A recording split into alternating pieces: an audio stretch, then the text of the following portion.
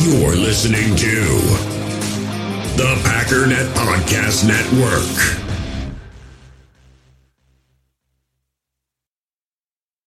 When you need mealtime inspiration, it's worth shopping Kroger, where you'll find over 30,000 mouth-watering choices that excite your inner foodie. And no matter what tasty choice you make, you'll enjoy our everyday low prices, plus extra ways to save, like digital coupons worth over $600 each week. You can also save up to $1 off per gallon at the pump with fuel points. More savings and more inspiring flavors make shopping Kroger worth it every time. Kroger, fresh for everyone. Fuel restrictions apply.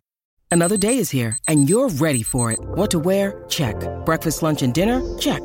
Planning for what's next and how to save for it? That's where Bank of America can help.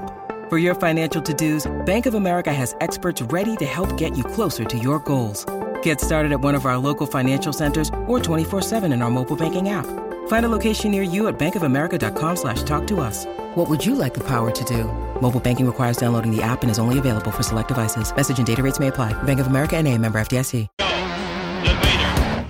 17-14. Cowboys out in front. Starr begins the count. Takes the snap. He's got the quarterback.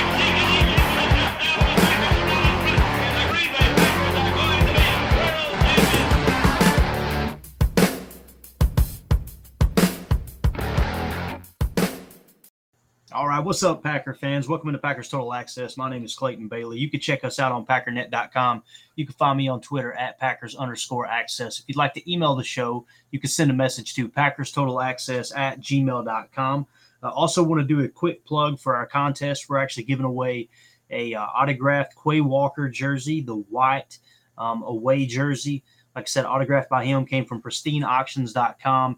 And obviously got a certificate of authenticity, all that stuff. Here's what you got to do to enter that contest, guys. You just go to my Twitter page, and you'll see a tweet that's pinned at the top of the page, same as we did with our last contest. All you got to do is follow the account, retweet that tweet that's pinned at the top of the page. That'll enter you into the contest one time, okay? And if you want to enter yourself multiple times, you'll also notice that pinned to that tweet is an awesome organization that Ryan's father is running, and just kind of an outreach, ministry type program. I won't get into all the details there, but you can find the link. For every $5 you donate to that, we will actually enter you into the contest one additional time. So to give you an example, let's say you turn around and you donate $10 to that fund there, then you're going to be entered in the contest two additional times, like I said, in addition to the retweet and the follow there. Now, if you're hearing my voice and you don't have Twitter, don't blame you. Right now, you're not missing much because people have lost their minds, and I'm actually going to talk about that in tonight's show, right? So the reason I mention that is because if you don't have Twitter and you want to enter yourself into the contest, you can email me and just say, hey, Clayton, I want to be entered into the contest, and I'll manually do that and make sure that you have an opportunity to win that jersey as well. And don't want to leave people out that aren't as engaged or even on social media at all. So just want to mention that. And again, if you want to donate to that cause, when you email me, I can actually send you a link to that organization there and that ministry that Ryan's dad is running. So with that being said, let's get into the show. Man, I wanted to just kind of freelance today, right? Obviously, it's Tuesday afternoon. You'll probably be, catching this around noon Central Time. And I wanted to talk about the Giants game one last time. And I know a lot of people have had a lot of opinions on it. And I'm going to try not to get too fiery here, right? I understand, I'm as disappointed as anybody was about the outcome of that game. And when you heard our post-game show, you could probably hear it in our voice, man. It sucked. And I have never dreaded doing a podcast more than I dreaded doing that post-game show. And at the same time, there were some positives to pull out of it, right? I mean, you look at the first half, we looked like a dominant football team. We looked like a top 3 NFC team. We honestly did, right? But coming out in the second half, it was a whole different ballgame. But I'm just going to say this. Some of the reaction, some of the responses on Twitter, other places too. I've seen YouTube comments. I've seen all kinds of stuff. I've heard people, doing reactional videos, everything like that. Everybody has the right to feel the way they want to feel, right? And the right to their opinion. And I definitely want to say that I respect everyone's opinion. But if you think for a second, if you're throwing out some of this nonsense, right? And I know our listeners, the majority of our listeners are freaking awesome. I messaged Ryan earlier in the chat about the Packernet After Dark, and it's my favorite podcast immediately following a Packers game, even after a loss, because I love hearing what the fans have to say. And one thing I'll say about the Packernet listeners, you guys listen to my voice right now, you guys sound very, very reasonable with your complaints. And I loved hearing you guys call in and give your feedback. It was absolutely awesome. But then I go to Twitter, and I see some of these other comments on videos, and I'm like, what in the world are these people talking about? I mean, there are multiple. And I'm going to read a few off here in a second. Actually, let's just do it right now. I want to give you an example of what I'm talking about. This one was on Twitter. What did the Eagles do? They got Jalen weapons and loaded the defense, not just building through the draft. What the F, Goody? F them picks. F your picks. Okay, well, we've began this process of backloading contracts and kicking the ball down the road because that's, kicking the can down the road because that's kind of what you got to do when you've got a quarterback that's getting paid, really, really good money, top 5 quarterback money. We won't get into the details of the contract. We've covered that way too much.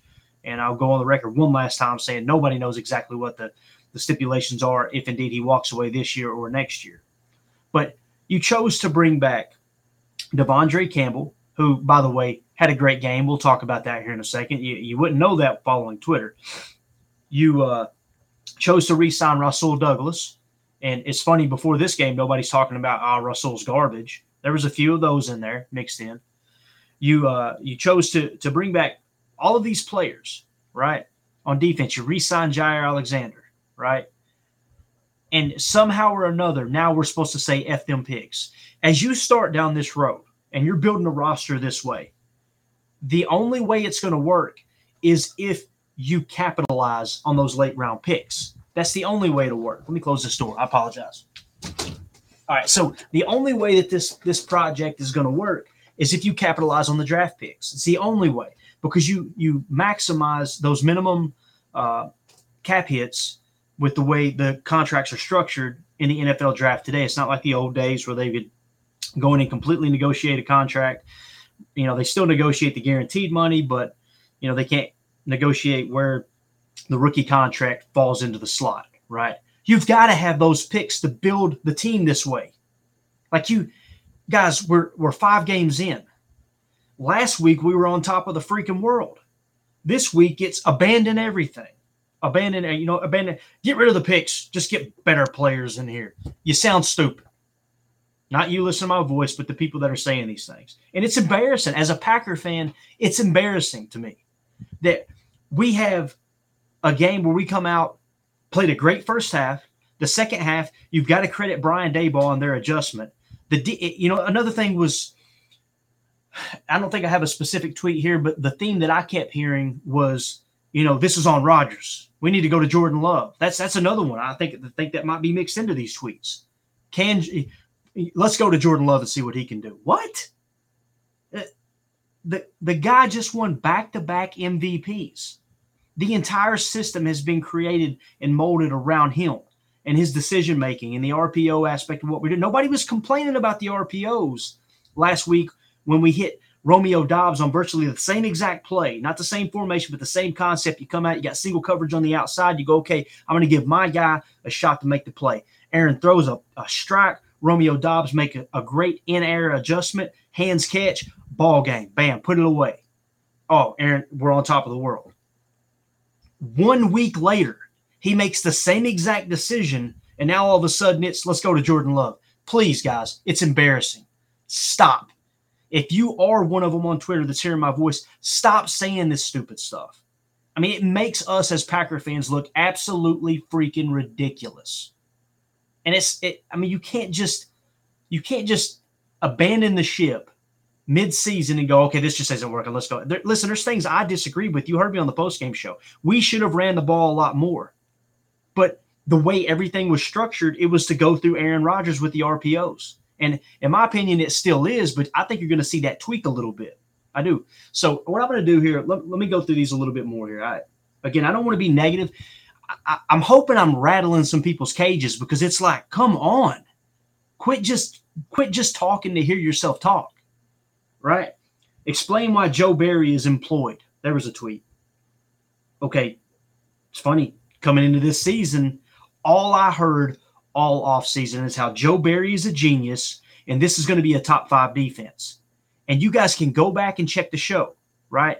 You guys got me to the point where it was like, man, maybe I'm selling this defense short. Like maybe I'm not putting enough in. Man, I'm like, maybe I'm really sleeping on them. Because the way I seen it, this was a middle of the pack defense last year. Like they were a top 20 defense. They weren't a top 10 defense last year. Now, what did we add to this defense? You brung all of the same players back. And now we're all of a sudden going, well, I thought this was going to be a top 5 defense. Because beat writers sat right there in training camp and watched them practice against a less than stellar offensive line, one that was banged up, I must add, and they were dominating that banged up offensive line with no Bakhtiari, no Elton Jenkins, right? They seen Sean Ryan get turned around 6 times.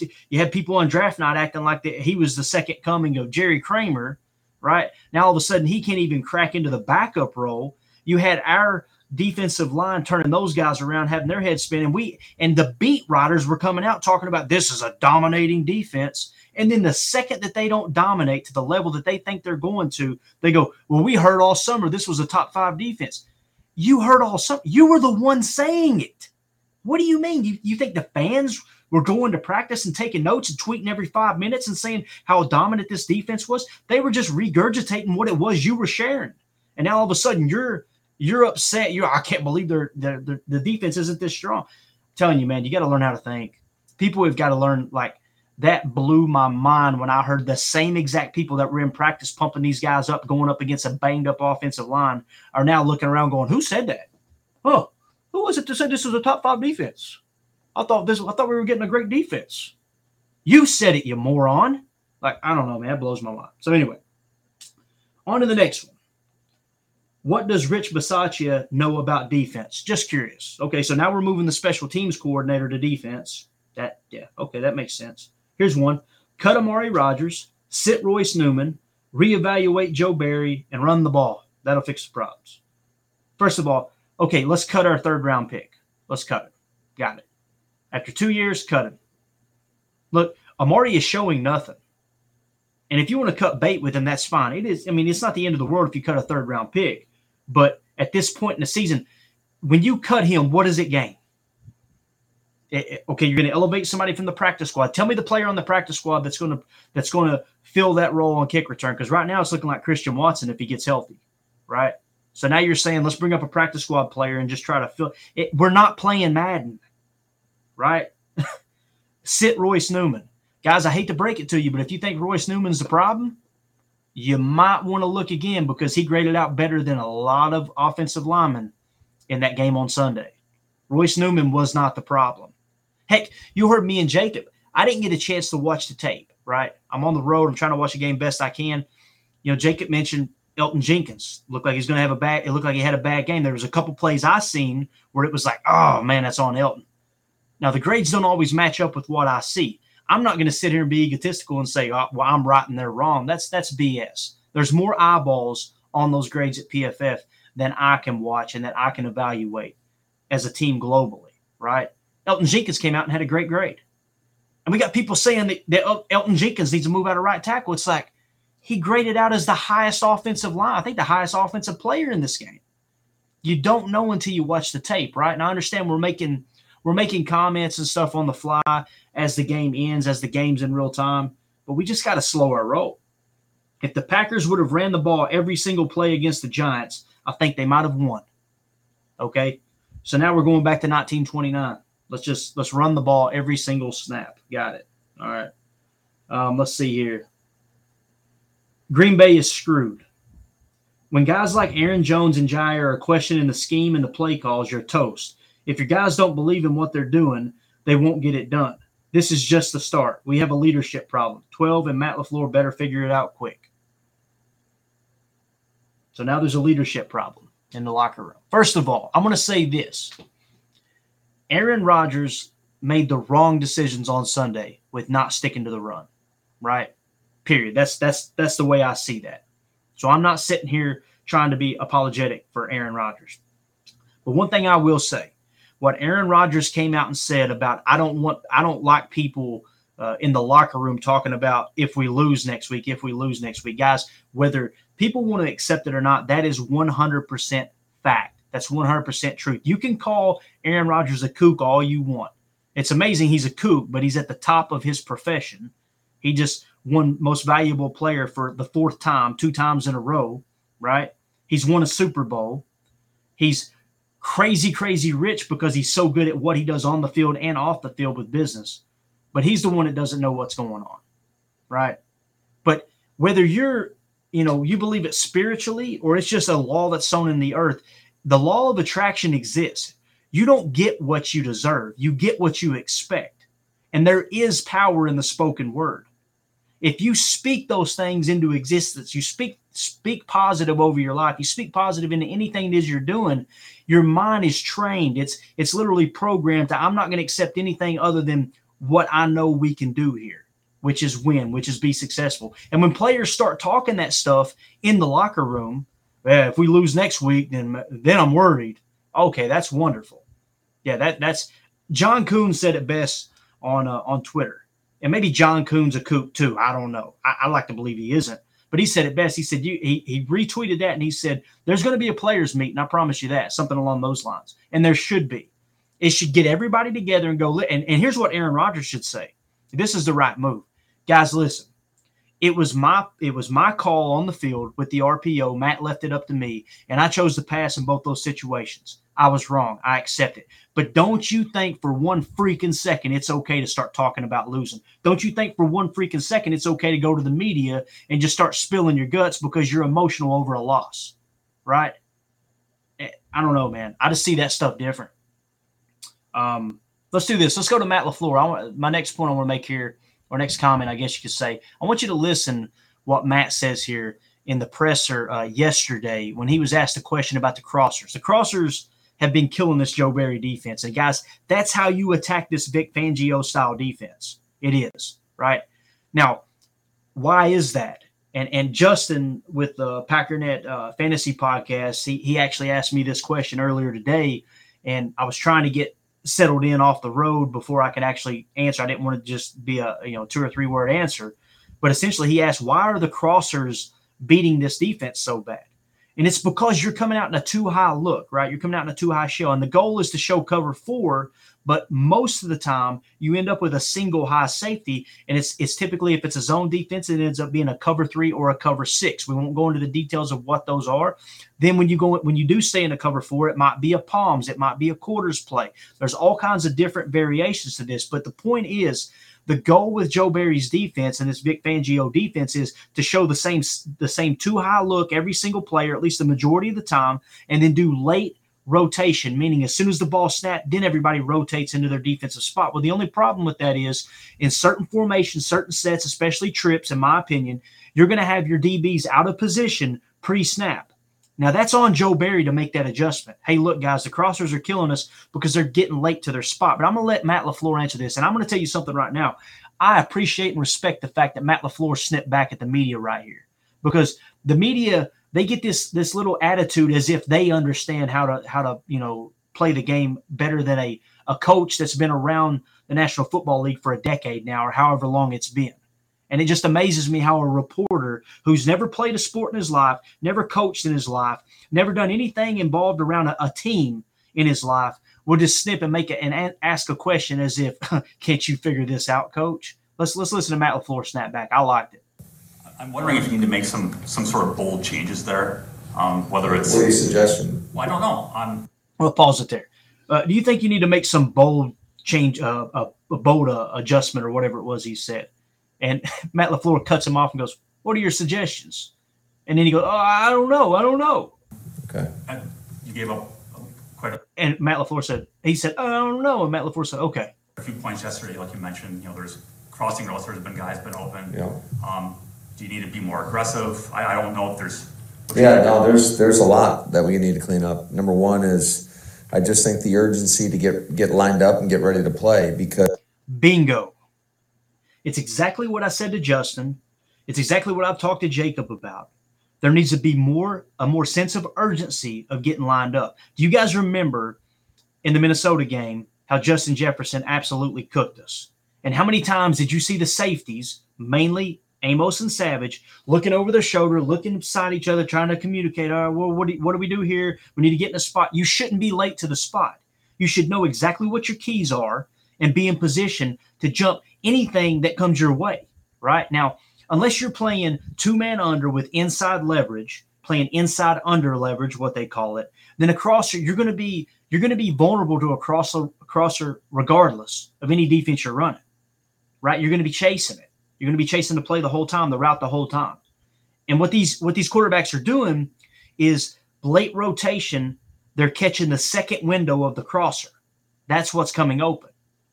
Because just going back and watching it in tape, there were moments when we got other crossing routes that we were all over, that we were gloving.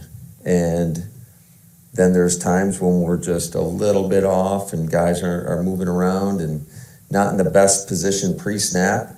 And we have a hard time, taking those crossing routes and when we get beat. That's exactly what I seen on tape. Exactly what I seen. It's exactly what I seen in Minnesota. A lot more miscommunication in Minnesota, but that's what you see on tape. You see that, like he said, on some plays, the crossers are covered. Okay, why is it the play that keeps gashing us? Because there's too much movement late, right? And if that's the case, then Joe Barry needs to grab his you-know-what, step up, get loud, and say, listen, guys, we're too late to the spot. If you have to do away with the too high look pre-snap and just get in the spot you need to be in to protect your zone, your assignments, it could be a man concept within the Fangio system, depending on what the defensive keys are for that specific formation, that specific play, that specific route combination, then do that. And I love the fact that Matt LaFleur snapped back right there. I do. And for all these people that are, I'm just so tired of his same answer. Guys, he's being honest at the podium. If you want him to get up there and give you a soundbite like Jim Mora, Matt LaFleur is not your guy. If you want him to get up there and be bolsterous and act pissed off the entire time, Matt LaFleur is not your guy. That doesn't do a thing for anybody. I'll tell you, Mike Daniels was one of the better defensive linemen to come through Green Bay in a long time, right? And toward the end, the reason it fell apart, in my opinion, he became a loudmouth. We're going to be the defense that punches people in the mouth. And that, you may think that motivates people, especially in the locker room. It doesn't. People know when you're all bark and no bite, right? And the number one thing, and this is John Madden 101. John, the great, I'm not talking about the announcer John Madden. I'm talking about the head coach John Madden, one of the most successful coaches, pioneers in the history of the game. It's my understanding he was the very first coach to install the 34 defense.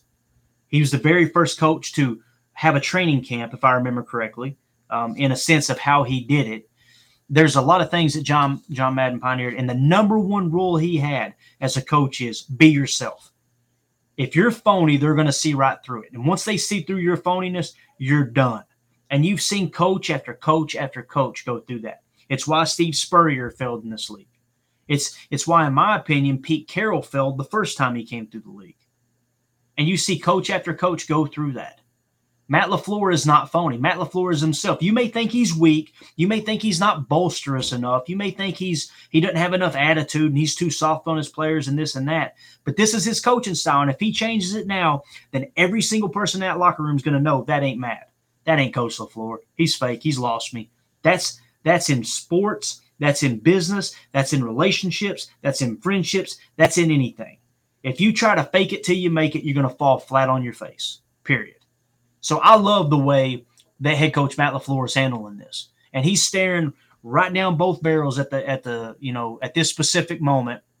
And it really bothers me that, as crappy of a situation as it was yesterday, that now if you think for a second these players in this locker room aren't watching Twitter, you're crazy. If you think the coaching staffs and some of the people in management isn't watching social media, you're crazy. And you may be hearing my voice say, well, they don't need to be focused on that. They need to be focused on getting better. They're going to tell you they're not looking at it, but they're looking at it. Now, tell me what in the world those tweets that I just read off does for this team. If anything, it's players are reading that going, what the heck am I doing here? Let me get out of this place as soon as I can.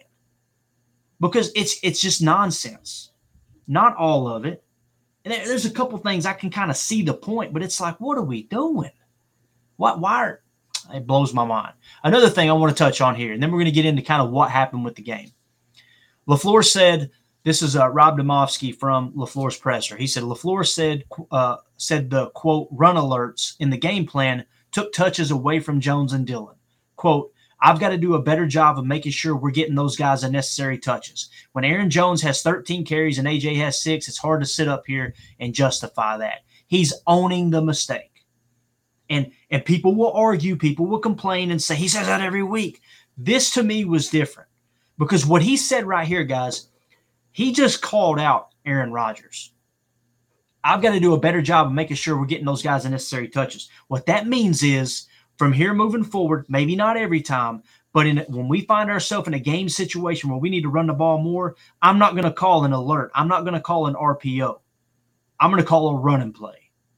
And he's going to radio that in and go, Aaron, here's the call, whatever. Gun 11, trips right, strong right. We're going outside zone, not outside zone RPO alert or outside zone smoke, none of that.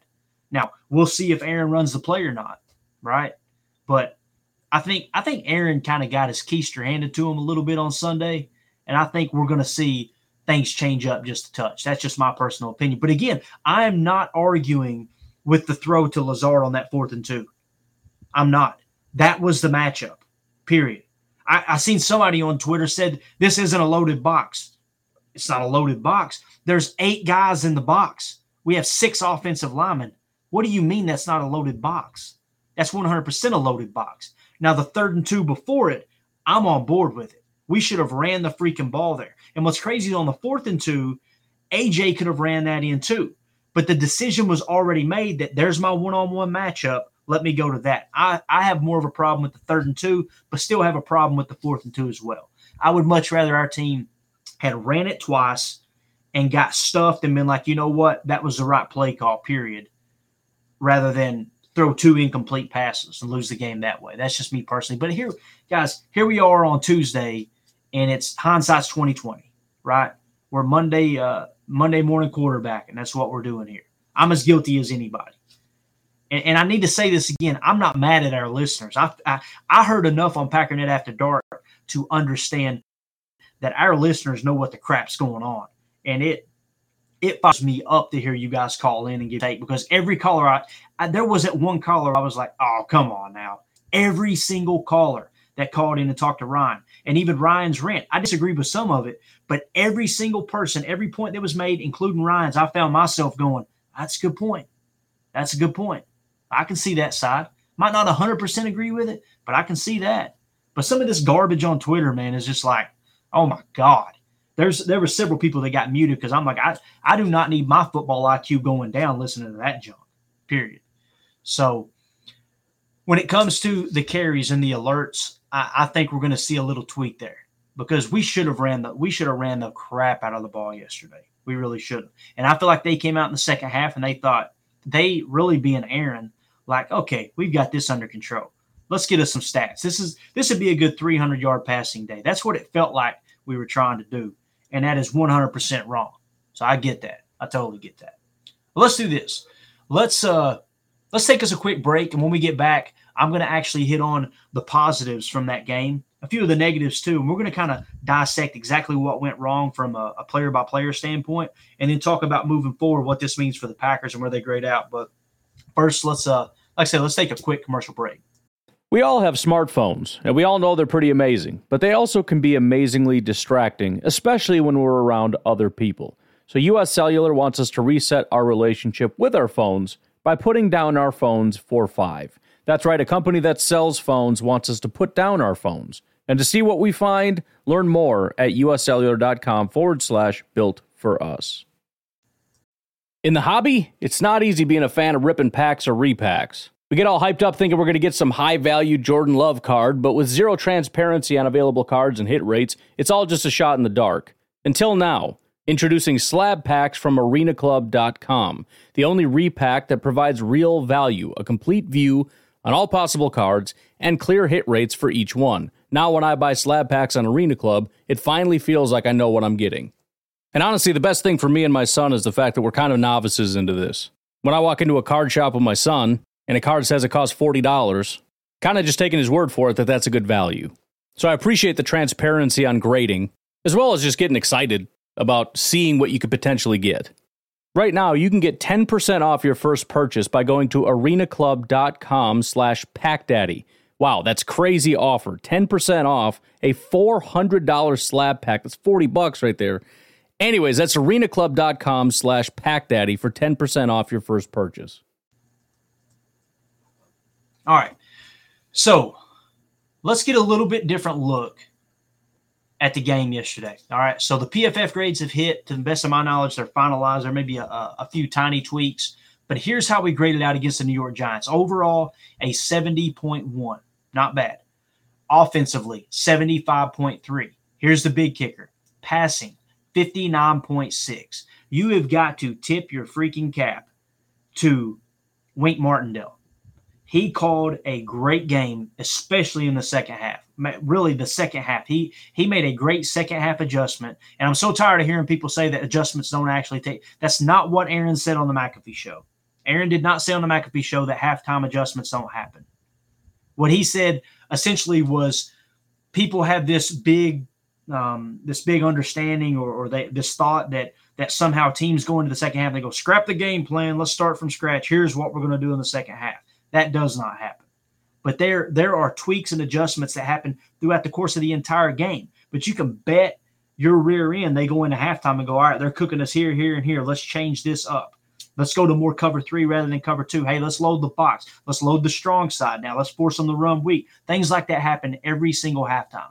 It does. So, but anyway, Wink Martindale shut the passing game down. We graded out a 59.6. He did an excellent job with that single high look there in the second half, and he was daring Aaron to throw it deep. And it's funny because some people disagree with them throwing it deep, but think about this.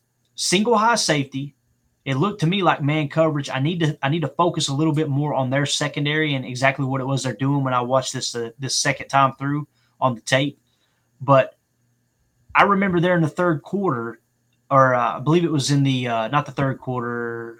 It might have been, it was the possession at the 10-minute mark in the fourth quarter. I got frustrated because it was pass deep, and then pass deep, then a pass over the middle, like a medium, depth pass to Cobb, and then another pass deep. And I was frustrated. But they were showing a single high safety. Do you know where that play is?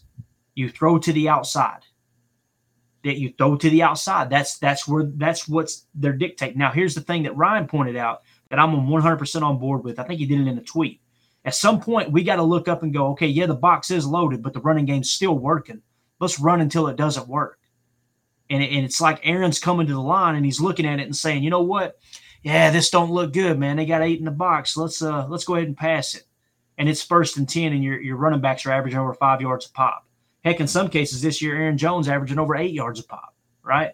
So completely understand that. But again, that's the big black eye on offense. Aaron Rodgers had a bad game. What's funny about that bad game, he still threw for like 225 yards, I think, had 2 touchdowns, no picks, protected the football. We turned the ball over 0 times on offense, and Aaron threw 2 touchdowns, right? But the goal isn't stats. The goal is to win the game.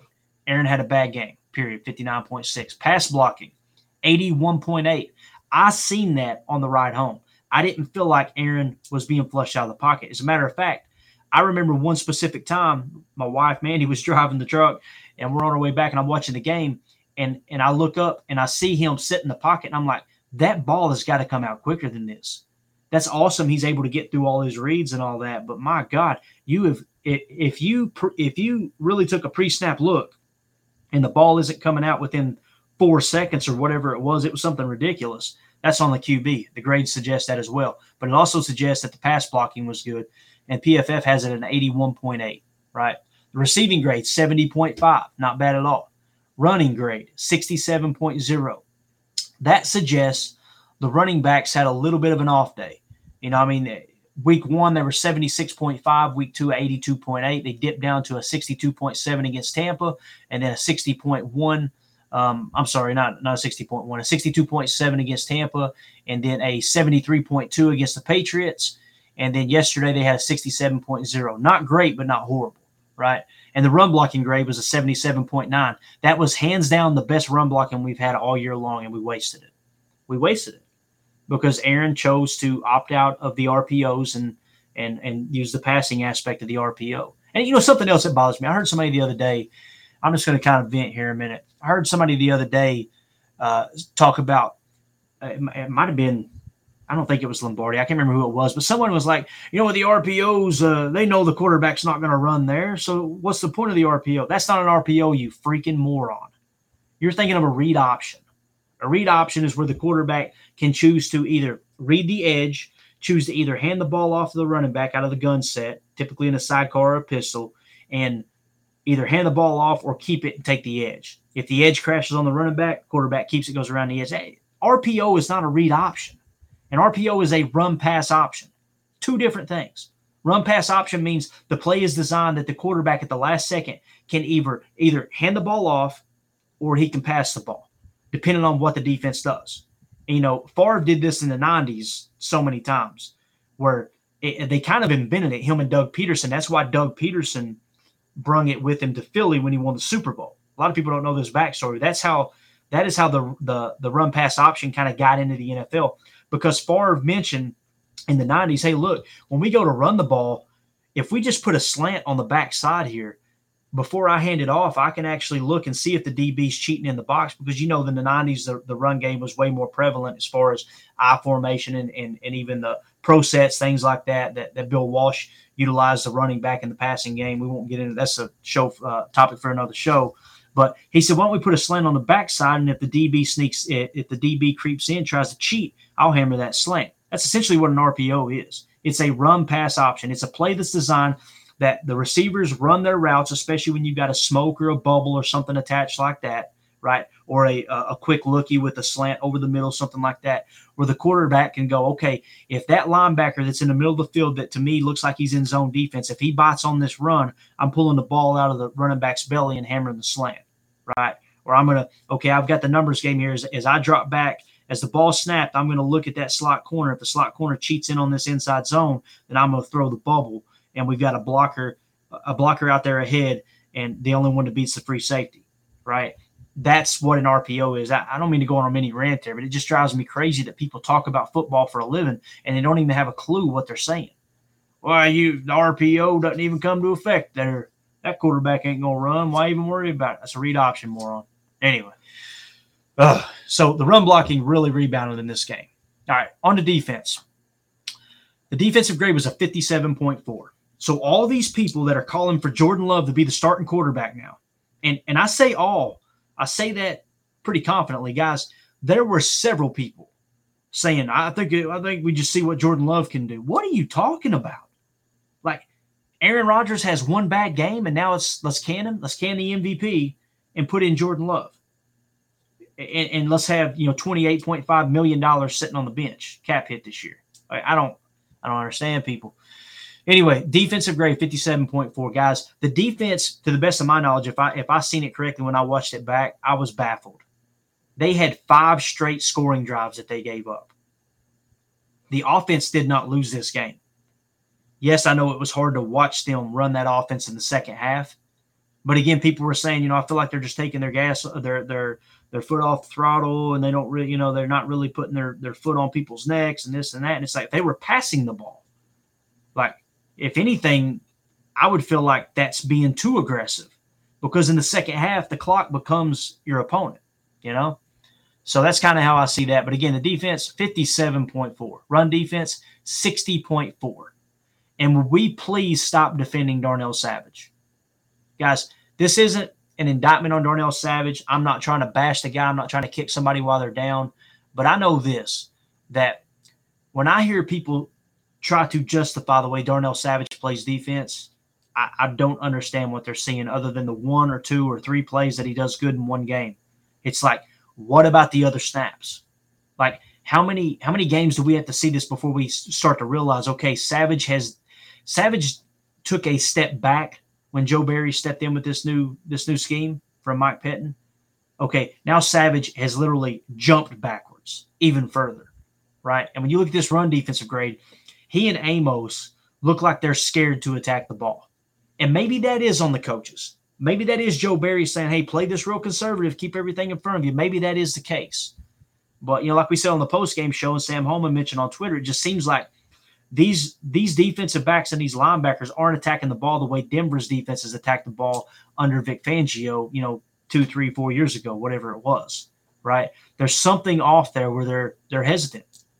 I seen Darnell Savage come up on that Saquon Barkley play to the left side there, and it was like he was half in and half out. Like, okay, I'm going to set the edge, but I don't really want to make contact here. Oh, he's by me, and he turned around backwards. The next thing you know, Amos is running in the opposite direction because he feels like, I don't understand a strong safety that doesn't just attack the ball carrier there. Like, go make the play. Why are you running backwards? You do understand you running backwards is going to allow him to get another 15 yards. Like, it's either make the play or take your medicine. But to just tuck tail and run and pretend like you're doing the right thing is horrible. And the grades suggest that. Run defense, 60.4. Horrible. Tackling grade, 56.1. Now, the pass rush still looked decent, 67.6. Preston Smith had a ball game. And we'll talk about that in a minute. But coverage grade, 49.2, guys. I'm going to say it again, 49.2. The coverage was worse in this Giants game than it was in the Minnesota game. I mean, think about that. So why is that? Why did the coverage grade jump to a 65.5 last week, stay there, and the tackling grade sit at a 78.8 last week? What's the difference? I'll tell you the difference. A guy named Rudy Ford. Adrian Amos was back in the lineup, and for whatever reason, Darnell Savage craps the bed every time Amos is back there with him, and Amos looks like he's playing scared. I don't understand it. I don't. Like I said, maybe it's on the coaches. I have a hard time believing that the coaches are okay with the safeties playing the run the way they play it. But we got to stop defending them in that regard. Now, here's another highlight. Special teams, 72.5. Amari Rodgers, I get it. The drop, I got you. But overall, the special teams has been solid. I am no longer nervous when that ball is snapped to the holder. And I see now why Mason Crosby is more excited about this year than he has been in a long time, because he's got a veteran holder now. Kudos to the front office.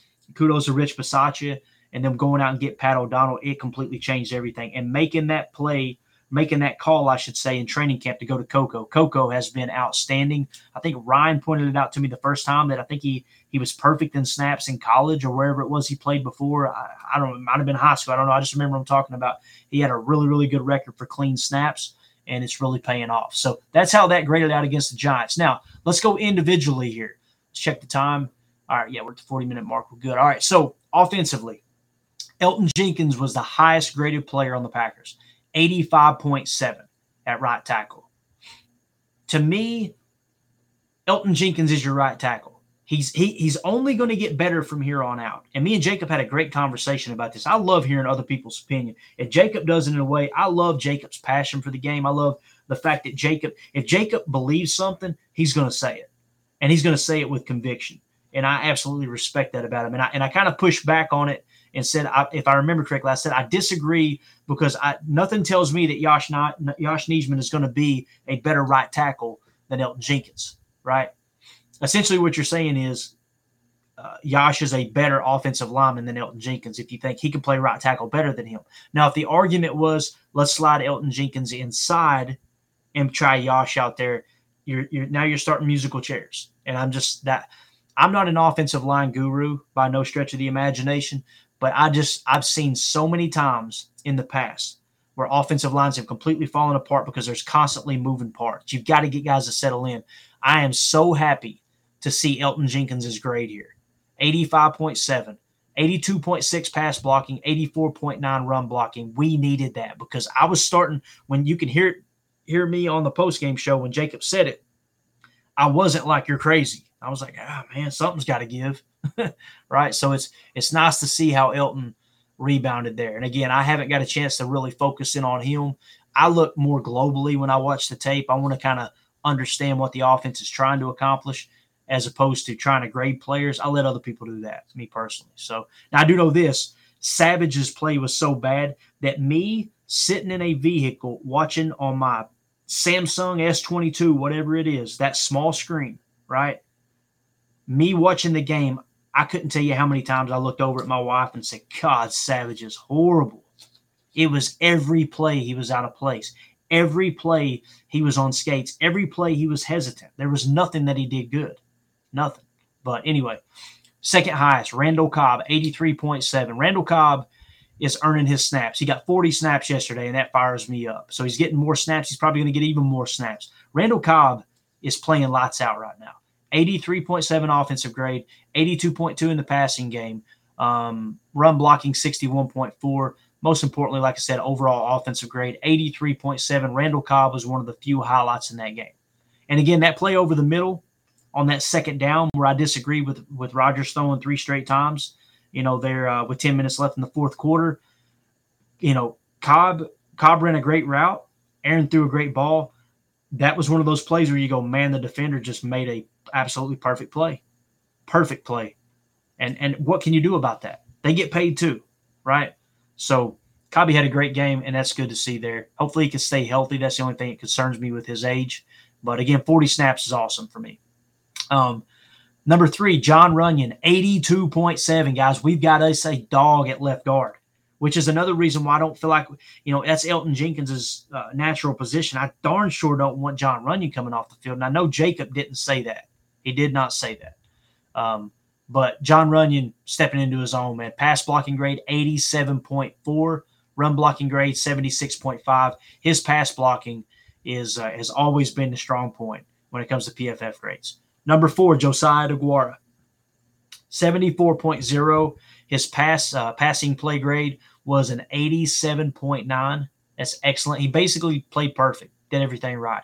He only had 9 snaps, though, small sample size, right? And then number 5, Aaron Jones, surprise, surprise, 71.9. Pass blocking grade, 81.7. And a run blocking grade, 69.0. Aaron Jones is just a stud, 46 snaps. Gosh, I wish they would get him the ball more, man. He is the key to winning. Now, Yash seen a lot of looks yesterday. He was rotating with David Bakhtiari, but he got the majority of the snaps at left tackle. Yash graded out a 68.8, which is awesome.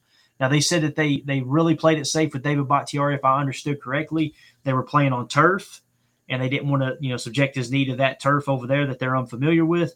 And then also the flight over they were a little bit concerned with. If you guys, anybody who's ever flown, if you've got problem with swelling or joints and things like that, joints in your body, not joints that you smoke, you bunch of potheads. I know you get out of the gutter, get your head out of the gutter. Tell I've never smoked, right? So anyway, not now. That was in the youth. All right, just calm down. But Yash played a pretty solid game with 38 snaps. Now, why do I mention that? David Bakhtiari, 25 snaps. Guys, he graded out a 59.4. Horrible game for David Bakhtiari. Again, Elton Jenkins was not the problem, right? Look at Josh Myers, 60.1. Horrible. Now, why do I mention that? One of the tweets I mentioned earlier, guys, what did it say? It said bench Royce Newman. Bench Royce Newman. Royce Newman was a 67.9. If you're benching Royce Newman, then you're justifying benching Josh Myers, your center, and David Bakhtiari, your starting left tackle. I don't know what they've seen in Royce Newman. I didn't look at right guard and think he played bad. I didn't at all. So that was your offensive grades. Again, Elton Jenkins, Randall Cobb, John Runyon, Josiah DeGuara, minimal sample size there, but still Josiah DeGuara, Aaron Jones, and Yash had pretty much the best grades. You also had Mercedes and Royce coming in there in the top 10, but that's how your offense graded out. Now let's go to defense. Defensive side of the ball. Well, I want to mention this, give a shout out to Jacob. His dog of the week was Randall Cobb, second highest graded player on offense. Pretty cool how that lines up, right? But I know PFF doesn't know what they're talking about. I got you. So anyway, defensive side of the ball. You guys remember my dog of the week, Preston Smith? He was the highest graded player on defense. You could just see it. Like I said, even riding in the car and watching on the phone, it was like Preston was flashing to me. He was setting the edge well. He played a total of 49 snaps. It wasn't a crazy amount of snaps, but, I mean, he pretty much played the whole game. He played more than Rashawn Gary off the edge there, obviously. But Preston Smith, 84.6 PFF grade, run defensive grade of 79.0, he had a pass rush grade of 73.4, and a tackle grade of 74.9. Great game by Preston Smith. Like I said, he was my dog of the week in the post-game show before these grades came out. Number 2, Devondre Campbell. There were some people bashing Devondre as if Devondre, had a bad game. Second highest graded player on defense, 80.9. Coverage grade, 80.2. Right? Tackle grade needs to get better, 58.2. Run defense, 67.9. But again, overall, 80.9. He played 61 snaps. The dude was out there, to the best of my knowledge, every single defensive snap he was on the field and graded out as an 80.9. We got to stop that slander, right? Devondre Campbell is who he was last year. It's just some of the rest of the defense isn't coming around now. With Devondre, thank God they locked him up. That's one of the bright points on this defense, 80.9. Number 3, Kenny Clark continues to play very, very solid. 77.9. His run defense grade, 67.8. Tackle grade, 71.6. Pass rush, 75.0. Another great game by Kenny Clark. Jarran Reed at number 4. Look at this, 47 total snaps. 72.8 defensive grade, 80.1 pass rushing, 71.4 tackle grade. Great game by Jarran Reed. And then number 5, Rashawn Gary, steady Eddie, 71.2 overall grade, 66.5 run defensive grade. There was one play he made on a quarterback draw that was just phenomenal. I was just like, I don't know if anybody else on the field makes that play other than Rashawn Gary and his motor. It was an excellent play there in a key moment to stop Daniel Jones on a design quarterback draw. But his pass rush grade really dipped down, 58.5.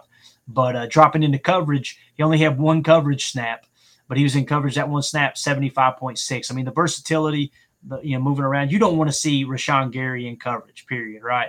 But again, 71.2 is mainly because of the run defensive grade. Had an off game with that 58.8. If you guys remember, I think it was either Thursday or Saturday show that I did, I said I'd like to see them move him around a little bit and allow him to maybe take another matchup or two and allow Preston Smith to maybe have a crack, or Kingsley Enagbare have a crack there off of the right side with Evan Neal. And for whatever reason though, Rashawn Gary's pass rush grade was low. So number 6, I want to mention this because this is kind of exciting. You're starting to see this more and more. Kingsley Enagbare, he only had 18 snaps, but a 70.7 grade. Run defensive grade 64.2, tackle a 70.5, and he was in coverage 2 snaps. And what's wild is I never would have thought he would be able to hold his own in any kind of coverage situation. But he had a 77.3 in coverage, only 2 snaps there. But again, he graded out as the 6th highest at 70.2. Now, let's go to the bad players this week, if you will, right? Darnell Savage, 30.7. A 30.7, guys. Like, on defense, in my opinion, the most important aspect of a defense is the nose tackle, the middle linebacker, and the free safety, or the safety in the scheme that's playing center field. Locking down the center of the field and using the boundaries as an extra defender at 3 levels, right? That's the way I see the defensive side of the ball. If your free safety sucks, if your center fielder sucks, your defense is going to suck. And I'm telling you right now, Darnell Savage sucks. I don't know how much worse it needs to get before people get off of these victory laps about the 5th-year option. He is not the free safety that we need for this defense. Now, could he turn it around? Yeah. But my gosh, he's got some work to do. I hope he turns it around. I've been saying this for ever since March. Like, I really hope this year they turn around, but he was hot garbage last year. Here we are again, hot garbage again. Rasul Douglas, 33.2. Quay Walker, 35.4. Now, with Quay, his tackle grade, 80.9. But the big thing was his run defense. His run defense was abysmal, 28.2. And then you got Eric Stokes with an overall grade of 43.6. Those are the guys in the secondary, in my opinion, Rasul Douglas, Darnell Savage, and Eric Stokes, that cost us this game. They're the reason the crossers were running open. They're the reason they were late getting in position. And, I don't have anything else to say about it, to be honest with you. A little Forrest Gump there. That's all I got to say about that. That's how the defense shakes out. We won't get into special teams. We're pretty much out of time, and this flew by. I want to do this, though. Again, we're about to bury this game ball here, right? And we're moving on to the Jets. But I wanted to kind of touch on it. Here's the good. Here's the bad, according to PFF. And then let's move along. As it sits right now, the overall grades this season, the Packers grade out as the 12th best team in the National Football League. And for all those people that like to hate on PFF, why do I mention that? Well, the overall team grade, they're 12th overall. They're 8th in the NFC. They're the 8th highest overall graded team in the NFC. Guess where they sit in the standings? They're the number 17, the number 7 seed in the NFC. Isn't it funny how that lines up? But I know PFF doesn't know what they're doing. They're garbage. So I know most of the people hearing my voice right now, you guys agree with me on that PFF is just a sort. It's not the tell-all, end-all, but for people to act like it's useless information, they're kidding themselves. There's you a nugget to take to the Twitter battlefields with you. Isn't it funny how they grade out as the 8th best team in the NFC, and right now they're currently the number 7 seed? Now, as we sign off, I want to say this. There were several people this offseason talking as if this Packer team was going to win 15 games. And I was baffled. It's like, man, am I – just like the defense. People almost talked me into it. And I'm like, the defense didn't get that much better, and they were a middle-of-the-pack defense. I mean, I think they can get better, but to just assume that they're going to be a top-5 defense is silly, right? But to assume this team, minus Tay Adams, and pretty much nothing else, we lost the best receiver in the game, arguably the best receiver in the entire National Football League. We lost him, and nothing else really changed. But somehow we were going to go to 15 wins. I had people looking at me like I was crazy because I picked the Bills to beat them. I think you're just underselling them. I think you're underselling the Packers. I think the Packers are a better team than the Bills. I'm going, I don't know, dude. Man, I hope I'm wrong, but I don't see that, right? I say that because the Packers are who they are. And to me, it's pretty easy to look at this and go, okay, yeah, we're sitting at 3-2. I expected them to beat the Giants. I 100% did. But I did not expect them to beat the Tampa Bay Buccaneers. So we're right back where I thought we were going to be. I believe my prediction was somewhere between 11 and 14 wins this year, barring any crazy injuries, right? I think I settled in at 12 to 14. Well, last week after beating the Tampa Bay Buccaneers, I said, okay, now we're back in that 13-win range. Well, now that we dropped this one to the Giants, we're back into the 12-win range. And I believe that. I really do. But we've got to get this out of our head that the Packers are going to go out there and win 14 or 15 games slam dunk. And if there's anything other than that, it's a complete bust and waste of a season, guys. That is not the case at all. At all. And people, the other thing I want to mention, I noticed on Twitter too that drove me crazy was this is not a Super Bowl team. Okay, how do you know that? So you know exactly what a Super Bowl team is? Because it's funny, in 2010, nobody was calling the Packers a Super Bowl team. Guess what they did? They went on and won the Super Bowl. Last year, nobody was saying the Rams were a Super Bowl team. Nobody. Everyone was talking about how stupid they were for signing Von Miller or trading for Von Miller. Hey, guy's old. Are you going to sign him up to a multi-year contract? Right? You going to lock him up and look at Von Miller. I know he's in Buffalo now, but he signed with the Rams, and what happened? They got on a run. Guys, the goal is to get in the dance and do it preferably with a higher seed, which we know home field advantage don't mean as much as we thought it did, right? I mean, you've seen that the last 2 home playoff games for the Packers. But I just want people to pump their brakes. I'm not mad at anyone. I'm not trying to come across as a jerk. I'm not. But this nonsense that people are spilling, and maybe it is just hot take to get people's attention and get comments and retweets and activity on Twitter. Maybe that is it, and I'm taking it all, too seriously. But the Packers are right where I expected them to be. They're right in that ballpark. Yes, they could have played better by now. But every time the passing game struggles, I'm like, guys, we've got 2 rookie wide receivers starting. When did we just totally assume that we were going to come out and just air this thing out? Now, if your argument, again, is the fact that we're not running the ball enough, I am 100% on board with you. We need 30 to 35 carries every game to be successful. We need to run the rock, just like what Ryan said. We need to run the rock against those heavy boxes until they show, okay, this isn't working. Because yesterday it was working. And even more so the games before, earlier in the year, it was working even more, and we got away from it. Minnesota was horrible on the stomach because it was just like, my God, the running game is there. Run the freaking rock, right? So I understand the frustration there. But, again, I just want people to kind of pump their brakes a little bit. I'm not telling people how to think. I'm not telling people how to react. It's a free country. Obviously, I'm not sitting there acting like I'm the grand poobah and I know everything there is about football. I just think we should hold people accountable a little bit when they spill that nonsense. Like I said, you go through the Twitter feed. Here's what the 5 things Mark Murphy should be doing today. He should be firing Joe Barry, right? They should be starting Jordan Love, and Matt LaFleur's on the hot seat. I've seen that one too. Matt LaFleur's on the hot seat. He's the winningest coach in the history of the National Football League, and he's on the hot seat now because he lost to the Giants by 5 points. We got to pump our brakes, y'all. Listen, I'm here to tell you everything is fine.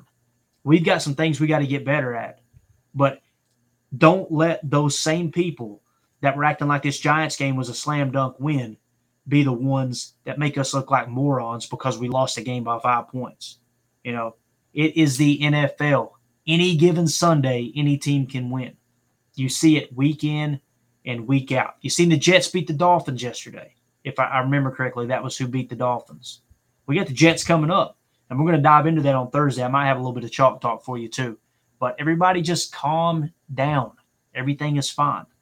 There's things you got to clean up. There's things we got to get better at. I get it. But this whole retweeting Aaron Jones saying that he wanted the ball, what was he supposed to say? Yeah, absolutely. I believe me and AJ can get those 2 yards. Either of us can. Would you rather him say, I don't know if we could get it or not? Come on. That's just like Matt LaFleur. Like, come on. They're just picking. But, again, Matt LaFleur won a lot of my respect today because I loved seeing him yesterday snap back at the media. That's what I want to see. I want to see him not say anything publicly about the players and bash them. I don't want to see any of that garbage. That you do that. You criticize in private, you praise in public. But when a media member that doesn't have a clue about football and what you're trying to accomplish on Sundays comes out and tries to spew that nonsense, check him at the plate. Meet him right at the freaking door with it. I love it. So with that being said, guys, hope y'all have a great Tuesday afternoon. Appreciate you taking the time to hang out with me. Everything's going to be fine. We're going to get this thing back on track. As always, let's go out and be the change we want to see in the world, and go Pack Go.